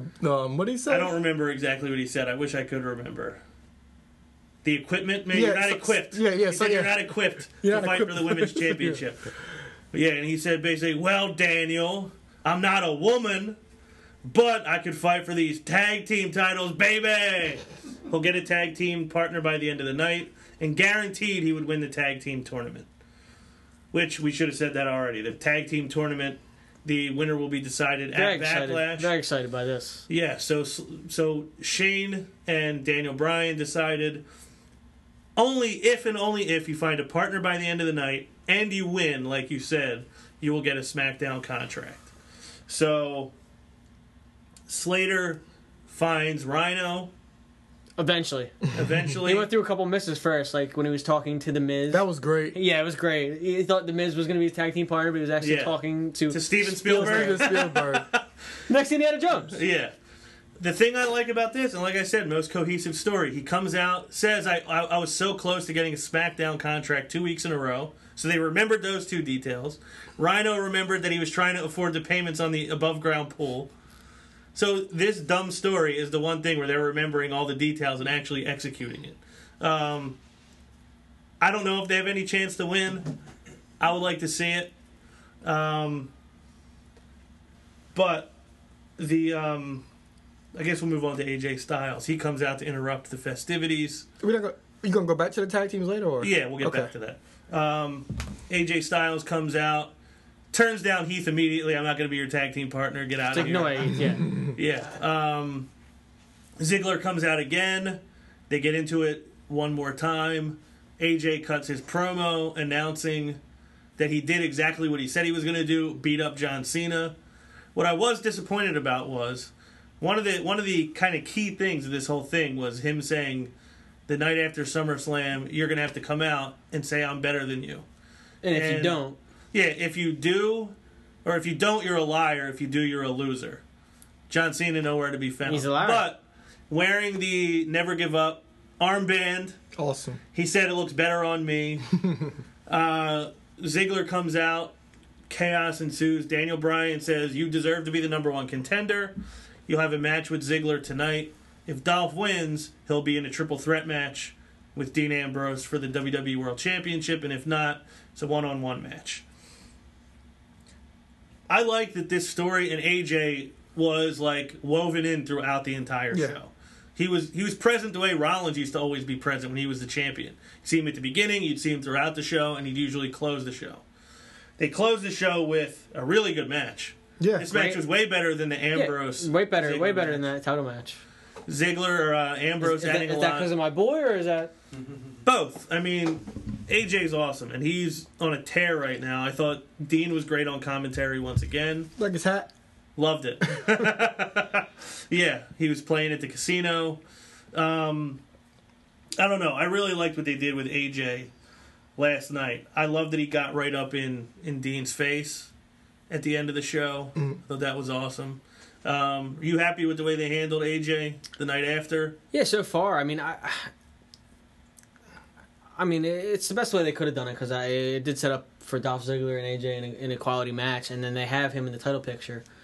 I didn't want to see AJ lose the match, but I also kind of would have liked to have seen a triple threat for the title. I'm glad AJ's getting the one-on-one. I'm glad because, like I said, I couldn't see him losing a night after beating John Cena. Yeah, it wouldn't have made sense at all. Yeah, it wouldn't have made any sense when they lose, but a triple threat match between those three would have been Great. Would have been a great match. I love the way AJ just came in when the show started, barged into the locker room. I beat John Cena. I'm the new face that runs the place. I love that because it carries over continuity. What SmackDown does way better than Raw. Take notes, Raw. And I like that Dolph was sounding that he was upset from the start of the show when having his head drowning down. himself in his own sorrows. Yeah, I wish he talked, but they didn't give him anything to talk about. And he was more aggressive in that match than he was in a world title match. Like, what happened? It made no sense to me. But a key thing to this match that made this match great as we thought was Mauro Ranallo, because his commentary was awesome. Selling every high impact move, even the hit that zigzag, and AJ kicked out. Yeah. He sold it perfectly, and it got you even more excited for the match because you think Dolph Ziggler may actually win. We might get a triple threat match, but like you said, it wouldn't make any sense for AJ to just beat John Cena but lose to Dolph Ziggler. Yeah, you push AJ up here. There's no reason to bring him dial back down at just to sell a match. Other thing I really liked when he cut his promo was that he said, "I see a lot of angry faces out here, and a lot of jealousy in the locker room because I beat John Cena." Then he said, "I don't know what you Cena fans cry into, whether it's your pillow or a beer or milk, but you don't have to worry. You don't have to be Cena fans anymore. You could be AJ Styles fans." And that generated like a good amount of booing from the crowd, which I thought was good because AJ Styles is liked for the most part. But I like that very much like Rollins, he knows how to get that heat back on himself. He plays the role well. And his charisma as a heel is off the charts. It is. Like way better than I thought it was. Yeah, just when he comes out behind the curtain, it's like, okay, this guy, he has it. Yeah, he has it. I don't know what it is, but he has it. Yeah, so the tag team tournament started last night. 2 teams advanced. American Alpha, unfortunately, knocked off Breezango already. That's a finals match right there. Exactly. That's the finals match. Even a semifinals match. That's a high-end match. And that was a good match. That's a great match. That's a great match. That's your finals match. Because out of the 2 teams that can have a great match, like I referred to the SmackDown 6 stuff from No Mercy 02, No Mercy 2, if you need homework, that's the greatest tag team match I've seen ever. Ultimately, do you think we're heading for Usos Alpha final? That's what it looks like because the Usos, they have credibility to them, and American Alpha, they are the young up and coming team. Yeah, why wouldn't you have your first tag team title match with the most boring team on the show? Yeah, I swear, do not turn the Usos heel because they are terrible heels. If you want to see it, I will show it to you, but it's very hard to watch. That sounds kind of perverted. It was so bad. But they have another, the Usos are the other team they could have a great match with to put them on the map because American Alpha needs to be put on the map because they're not getting the reactions that we think that they deserve because they're awesome tag team. They should let Chad Gable and Jason Jordan cut a promo, which was fun. Before the night started, I thought the Ascension was going to win it. Yeah, I know you were very. My dreams, we were kind of like smashed. You were as upset about that as I was about Sasha. I know. I was checking the rags. Like, is Connor hurt? Poor Connor. They going to ascend to the top. Oh, that's what you thought. Yeah, that's what I thought. I see what you did there. I get it. No, remember because Chad Gable said that. I do a few months ago. So sick. I'm so sick. What did Jordan say that got a so sick out of Gable last night? I forgot exactly what it was, but I know you said I'm gonna buy wrestling tights or something like that. Yeah. The Usos knocked off the Ascension as we mentioned. I don't know what the matchups are next week. I guess we're not supposed to know yet. No, they didn't really. Yeah, but I can't wait for the Alpha Uso match because Usos, we may not like them, but they put on good matches. I mean, they are good in the ring. What do we have left as potential matchups? Well, there's the Vaudevillains. Yeah, Vaudevillains. Hype Bros. Which you The Hype assume Bros, Vaudevillains was you assume they'll move on. Rhino and Slater, and what is the other tag team? That I'm not remembering. Rhino and Slater. I said Rhino and Slater. I think already. they'll win. They got to at least win one match. Although it kind of would be funny if he Is loses it Gold Dust and right our off Truth the or bat. in their Raw? No, they're on Raw. They're on Raw. I don't know what the I don't last remember tag who team. it is. Oh well, not going to spend too much Yeah. time thinking about Moving on. it. Moving on up. The women are getting the 6-pack challenge to crown the first SmackDown Women's Champion. We had a match, Becky Lynch going over Alexa Bliss, getting a little bit of redemption from last week when Eva Marie cost her the match. Becky's awesome. She is. Oh yeah. Alexa's awesome too. Yes. Great heel, great baby face. Wasn't a particularly long match. Naomi and Natty on commentary. Didn't add a whole lot, but Yeah. at least they got to be out there. Yeah. Yeah, gave him some time. I know Alo came around on Naomi's entrance when he Yeah, saw it because they live. changed the song, and she didn't have that book back. They switched, they remixed the song a bit. I mean, okay, I can get behind A this. little remix got you into it? Yeah. Yeah, You know. she didn't need the Jansport backpack Yeah. coming out. And Nikki came out to it. I guess she was supposed to have a match with Carmella. They didn't really announce it. She came out and Carmella came out. Renee Young went to interview Nikki, and Carmella, in a shocking heel turn, Yes. Need that. I thought it was good because she's been getting no reaction since she came up. Yeah. And it was a good surprise for one. And now, at least, I feel like when you're struggling, it always makes sense to become a heel. Yeah, because that's how you get it. Because you're going to Yeah. get a reaction. well, It's easier to and be you a can heel. do more. It's easier Yeah. to be a heel than it is a face. Yeah, like you can kind of push yourself a little bit more as a heel because you don't have to worry about whether the crowd's going to like Yeah, what you're doing and or not because you're not supposed to. If it doesn't work, it's how you planned it. Yeah, she even attacked her on Talking Smack. I don't know if you saw that, I didn't. but she did jump her on her interview on Talking Smack. Oh, And- did she? Yeah, she did. And she was great. I enjoyed it. I was like, oh, I didn't expect that. Her body language, her reaction, Yeah. walking back up the ramp. Yeah, her mannerisms were awesome. She did the Bella signature stuff with the loser thing. When she did the Bella Buster. Did you see on Twitter when WWE tweeted Carmelo lands the Bella Buster on Nikki Bella, and she corrected herself, said, no, it's the Mella Buster. That's awesome. It's awesome. So already, Yeah. she's given herself, Yeah, has herself fast tracked. Yeah, and it fits her personality because, as I said, her cadence when she comes into the ring, like, I'm glad for the last 2 nights she hasn't had the microphone to do her shtick. And with her personality being a girl from Staten Island, when she cuts backstage promos, like even when she had talking to Natty that one time, that was awesome. Just have your act like a girl from Staten Island. Yeah, the Princess of Staten Island. Go with what works. How you doing? No, That I was think it was great for them to do that with her. I think she needed it, and she played it perfectly. Randy Orton addresses what happened at SummerSlam. Basically says, I don't know. I don't even really remember what he said. Like I said, I was burned out. I Yeah, he was said a in and out couple on both of things. these shows. Nothing crazy. Nothing memorable. Nothing. He was saying he's still here. He's got staples in his head, but can't keep him down. Yeah. Bray shows up. Randy. Yeah. He says, you showed that you're a man, just a man, a great man. I'm a How's god. your head, Randy? But you're still a man, which means you can be hurt, and I'm a god. Coming out looking like Jonathan from Korn. Yeah. So, love Bray's character. I love listening to Bray on the microphone. His voice, his accent, the laugh he does, I think is all great. I like But- he sat in the chair. Yeah, me That too. was awesome. But why do you have him still calling himself a god when all he does is lose? Well, he's about to lose He's again. above. He's above wins and losses, Ron. Follow the buzzards. Yeah, He's about to lose again. I like this segment, and I liked what they did with Bray, and I obviously liked that he's gone when the lights go out. I kind of feel not as strongly as they did with the whole Cena thing, but I feel like he has to win. If you're going to make Orton look good, make him look good against Lesnar, because that would actually make him look good. You didn't do that. So now don't sacrifice Bray Wyatt to now all of a sudden help Randy Orton. It's nothing new with Bray. I know it's not, but it needs to change. You would think eventually it would. Like you just hit that corner. Bro, at Fastlane, they had Kane, the Big Show, and Flyback beat the Wyatt family. For what? They do this with him all the time. Yeah, it's stupid, but it has to change. Like, there is money to be made with that guy. You're never going to make it if he just keeps losing. If you keep him in the background, just...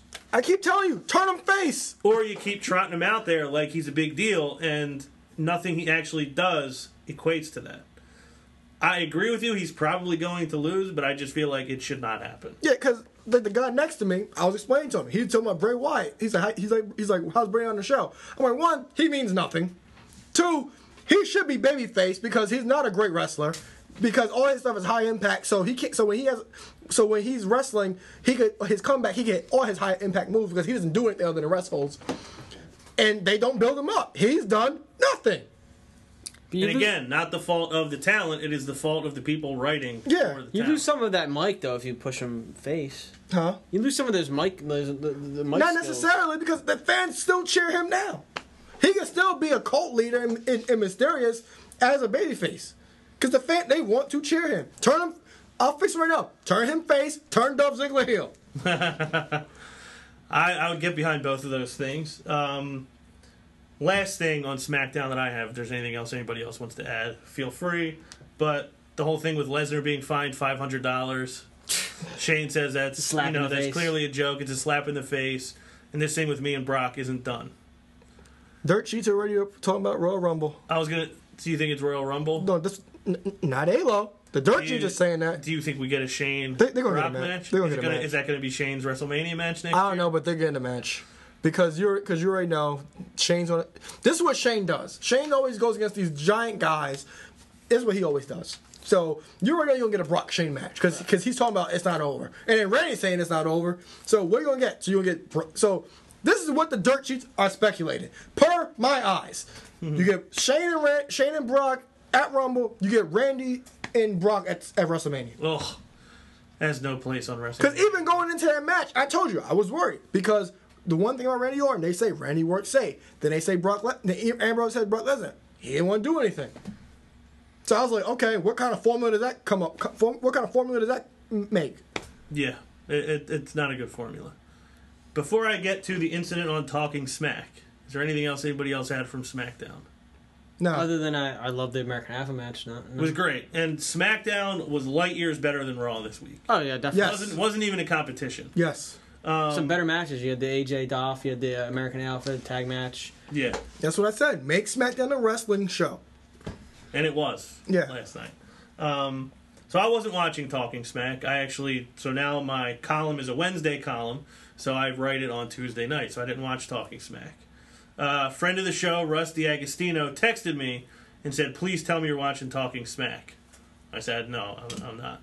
So he sent me a clip of The Miz being interviewed by Renee Young at the table with Daniel Bryan. Daniel Bryan basically telling The Miz, like, I don't respect you, I don't think you're a very good wrestler, I think you're a coward. And The Miz cut maybe the promo of the year on Daniel Bryan. Have you seen it or no? No, I have not. I saw it. I probably should have made it a point to show it to you before the show, but basically The Miz said, you call me a coward? Like, I'm out here every day. For over 10 years, I've been in here working every night. Never been injured, never been out, never took 6 months off, 9 months off for an injury. I'm the Intercontinental Championship. I'm the Intercontinental Champion. I'm defending this. I'm bringing this back to the glory days of, guys like Shawn Michaels, Randy Savage, brought up Bret Hart, a bunch of great Intercontinental Champions.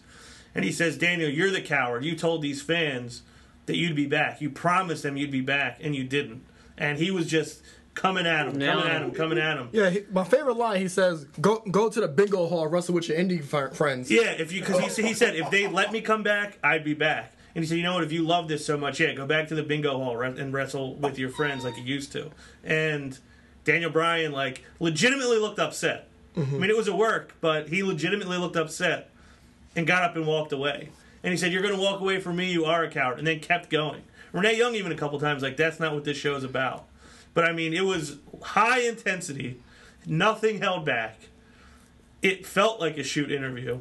Who see those things like Talking Smack, who knows if those are just off-script things? Because we've said, everybody looks so much comfortable in those Talking Smack segments. I would imagine that, like I said, it felt like it could have been a shoot, but I would imagine nobody would actually say that stuff to Daniel Bryan without talking to him about it first. Yeah, but sometimes it's like, all right, I'm going to say this to you. and I want you to rebut how you would. Yeah. And that's as much as you know. Like, And- talk about me. And per Total Divas, Daniel Bryan kind of an asshole. But how good did that make the Intercontinental Championship look? That he Good if they can put get him it- an opponent. Yeah, They get that's someone the to feud thing. with. Like the Miz, the ultimate heel thing is to be annoying and rubbing that you're a champion in somebody's face. But he has nobody to face. He doesn't, but he did that, and everybody in the internet wrestling community has been talking about it since it happened. Yeah. I've seen Facebook discussions about it on TJR Wrestling. John Kane wrote a column on it that got a lot of comments. People, it's been all over Twitter. There have been like memes coming out about it now. So it got a lot of traction. I don't know who his opponent's going to be, but I know he has done his part to. Yeah, he's done his part, but they have to have a. This is the thing. When you're a heel, Miz does his job as a heel, as the Intercontinental champion. But you have to put him against somebody that the fans care about, that want to see take the title from the Miz. So, who's on that roster that people care about? The only person I can think about right now is Dolph Ziggler. But at the point he's at, it's like will he look down at the Intercontinental title from just being in the World Title match? Well, no, because he tries so hard. So, so he'd be happy to win the Intercontinental Championship. Think he called his mom? Probably. Mom, I tried hard. Yeah, lost again, but Of course I lost, Mom, but I tried really hard. Cruiserweight Classic, second episode of the second round. We got 3 matches this week. Akira Tozawa over Jack Gallagher. That was shocking. I was Yeah. shocked too. The only reason I'm not is because I know Zack Saber's going to go pretty far, and he's representing Great Britain. Same place, yeah. Great Britain. And Tozawa representing Japan. I'm assuming they're going to probably try to keep as many markets around in this thing for as long as possible. But I really liked that match. I liked how much they put over his German suplex. Yeah. Before the It's a match. solid match. You see the part when Gallagher put him in the ball, then he Yeah. could move out of it and Yeah. just lined him up for the punt. Yeah, that was awesome. But I loved that he got beat down the whole match. Yeah. And they had established to the audience already how important his German suplex was. He hits the snap German suplex, then the bridging German suplex for the win, and it felt like, oh, they actually told me a story in this match. Who has a better bridging suplex? Don't say Randy Orton. No. Better bridging suplex, Tozawa or Alicia Fox? Tozawa. I don't know. Alicia Fox has a really good bridging Northern Lights Yeah. suplex. But her belly button freaks me out, so I don't know what to say. I think you're just looking at her bridge. Maybe. I really like that match. Noam Dar representing Scotland by way of Israel against Ho Ho Lun, the godfather of Chinese wrestling. I thought Ho Ho Lun was actually going to win just So to did keep I. pushing him It forward. felt that way, too. But I think he was the least impressive. Yeah, he out of was. the Even in the 32. first round, he was just like, yeah. Yeah, Dar is good. I enjoyed this match. This I thought was ranked number 3 out of the 3 matches. Maybe 3. I mean, it was kind of lackluster from my standpoint, but it wasn't awful. No, it was good enough. It was okay match. It wasn't nothing to brag about. Yeah, and the match of the night, the Brian Kendrick against Tony Nese. I was hurt. Nice. This guy's impressive. This So Nice. Eric spoiled it for me, and Aaron, I don't know if you already knew or not. No, we were here when We he were won. doing the show Yeah. last week when Eric said, do you want to know? I was like, we might as well, because by the time anybody hears this, they're going to have already watched it. But the Tony Nese loss, I was kind of pissed. But I can get behind the way that he lost. Yeah. Because he was in control for a lot of that match. And Daniel Bryan obviously putting over. Oh, yeah, he was favoritism all the way Yeah. for that. But he kept switched from talking- being, a commentator to being someone cheering. Yeah. Yeah, that's my friend out there. Yeah. But he was putting over that Brian Kendrick will do whatever he has to do to win. And what he did. Yeah, the longer this match goes, the more it benefits Kendrick. He's letting him build his confidence, and ultimately came back to bite him. But I love that he couldn't get the bully choke on him. He goes for the 450, and then immediately Kendrick moves out of the way, rolls in, hits the bully choke, and it ends it. It was like that's actually a logical way for him to have won that match. Yeah. And if I was Triple H, Tony Nese would be in the Performance Center right now. He'd been there yesterday. Yeah. That was a great match. from start to finish. It had a lot of different elements of it. Like you said, you see Kendrick, no matter what Tony Nese did, couldn't keep him out, couldn't keep him down. Nese, yeah, like you said, I this guy could even be a main eventer. He doesn't have to be a cruiserweight. For whatever reason, in my mind, I couldn't get past seeing him be in a tag team with Neville. How dynamic that tag team would be. That would be a good tag team. Yeah, Nese is one of those guys I can get past, just get over being more than a cruiserweight because he's already jacked. He's a big guy. He has the body for it already. I like a lot of these other guys. He's very athletic. Yeah, I don't know what his personality or his ability on the microphone That's really the thing. is. You don't know anything about that. But he's a similar physical profile to Apollo Crews, just a little smaller. He's strong, powerful, explosive, very Quick. athletic, quick. He's a jackrabat. Yeah, he's a jackrabat. Shut up, Joe. He can do all these different things in the ring. He could probably have a good match with anybody, all different styles. And that's why he'd be in the Performance Center already, because I'd have him working on a character, working on promos, because that guy could be really good. Could be great. Yeah, I thought that was the match of the night. I don't know who's on next week. I don't know if you know. I didn't watch to the end. Yeah, I'm pretty sure Zack Sabre Jr. is on. Zack Sabre Jr. was on before we Zack started. Sabre Jr., Swan, Rick Swan. Rich Swann, that's right. Rich Swan. Lince Dorado against Rich Swann was one match. I'm hoping that I come away it's Drew Gulak versus Zack Sabre. That's yeah, right. I watched those two matches I'm already. hoping Zack Sabre Jr. impresses me more this week than he did last time. I hope I have something good to say about him next week. I think you will. But yeah, I was not overly impressed with his first match.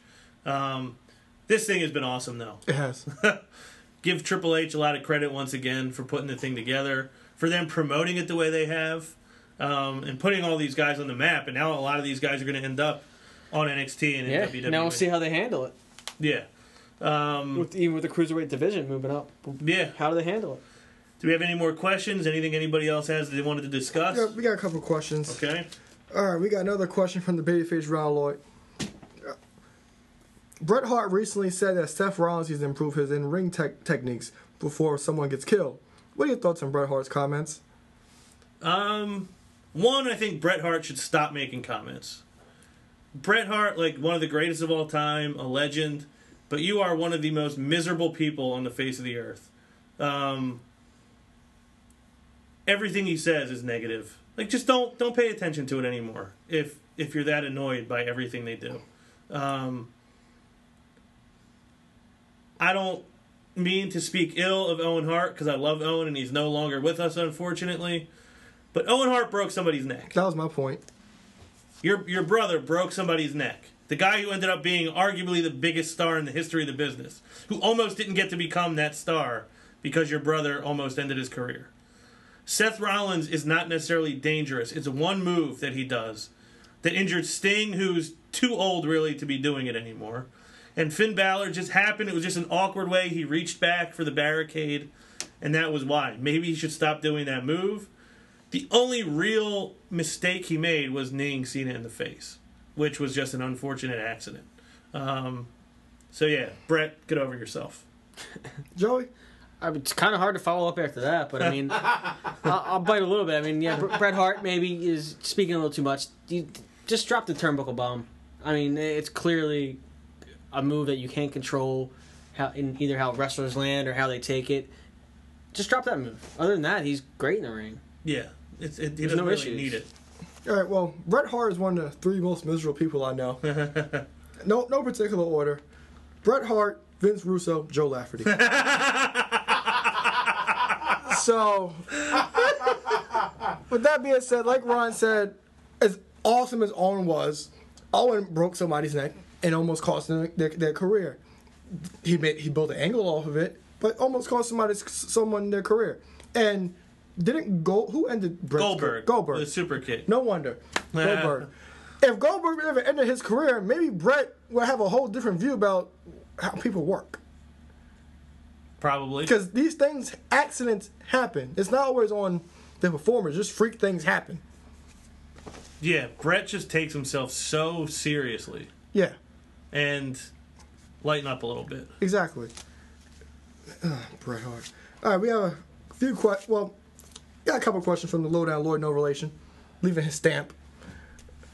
All right, he wants to know, what do you guys think about all the injuries that happened this weekend? Finn, Sasha, Samoa Joe, and Randy.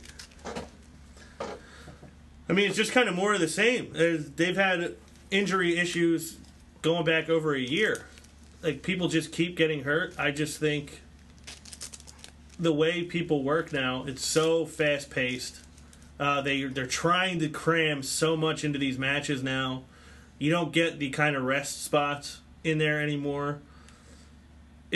And guys are bigger and stronger now than ever before, and faster and jump higher. It's kind of like every sport. But yeah, you're going to increase the injuries by pushing the body's limits as much as you do. Yeah, I just think it's unavoidable at this point. There's not really too much you could do. I just think it's the way guys work now, the size and strength of the performers. It's just kind of something that's going to continue to happen. All right, another question he had is, what is wrong with the WWE not putting over the talent in New York? That's from New York. First Enzo and Cass, then the Dudleys. Oh, and specifically at SummerSlam? Why didn't Yeah, they? He's saying this from this past weekend. Yeah. I have no idea, Donovan. I have no answer for that. I guess the Dudleys only because they're not going to have Sami Zayn lose.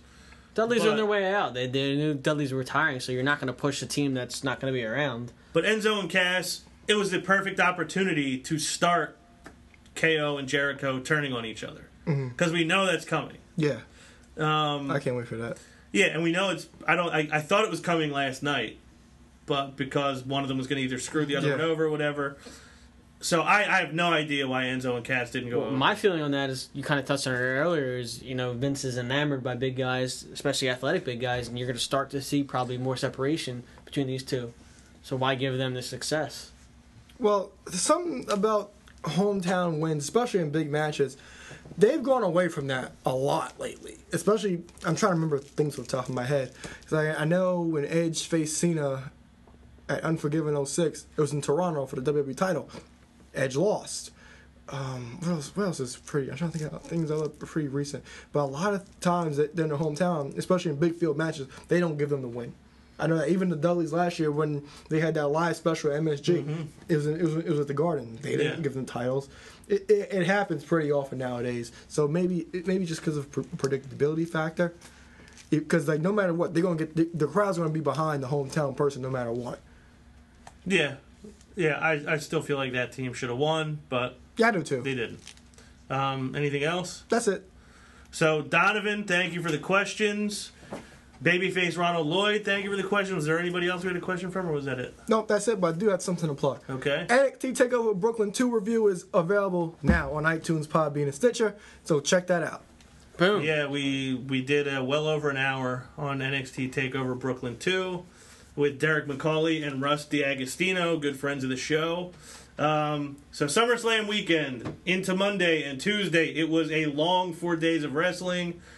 I'm very glad that I now have Thursday, Friday, Saturday, and Sunday to recover. Wrestled out. Yes. I will be back on my A game next week. However, I know you guys have an hour and a half of time left for Matt Madness.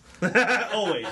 You can always make an hour and a half. You can even space it out, a half hour a day for 3 days. Plus, you get to see me or listen to me. I mean, that's a good. That's a home run. Yes. So, thank you to our listeners all over the globe.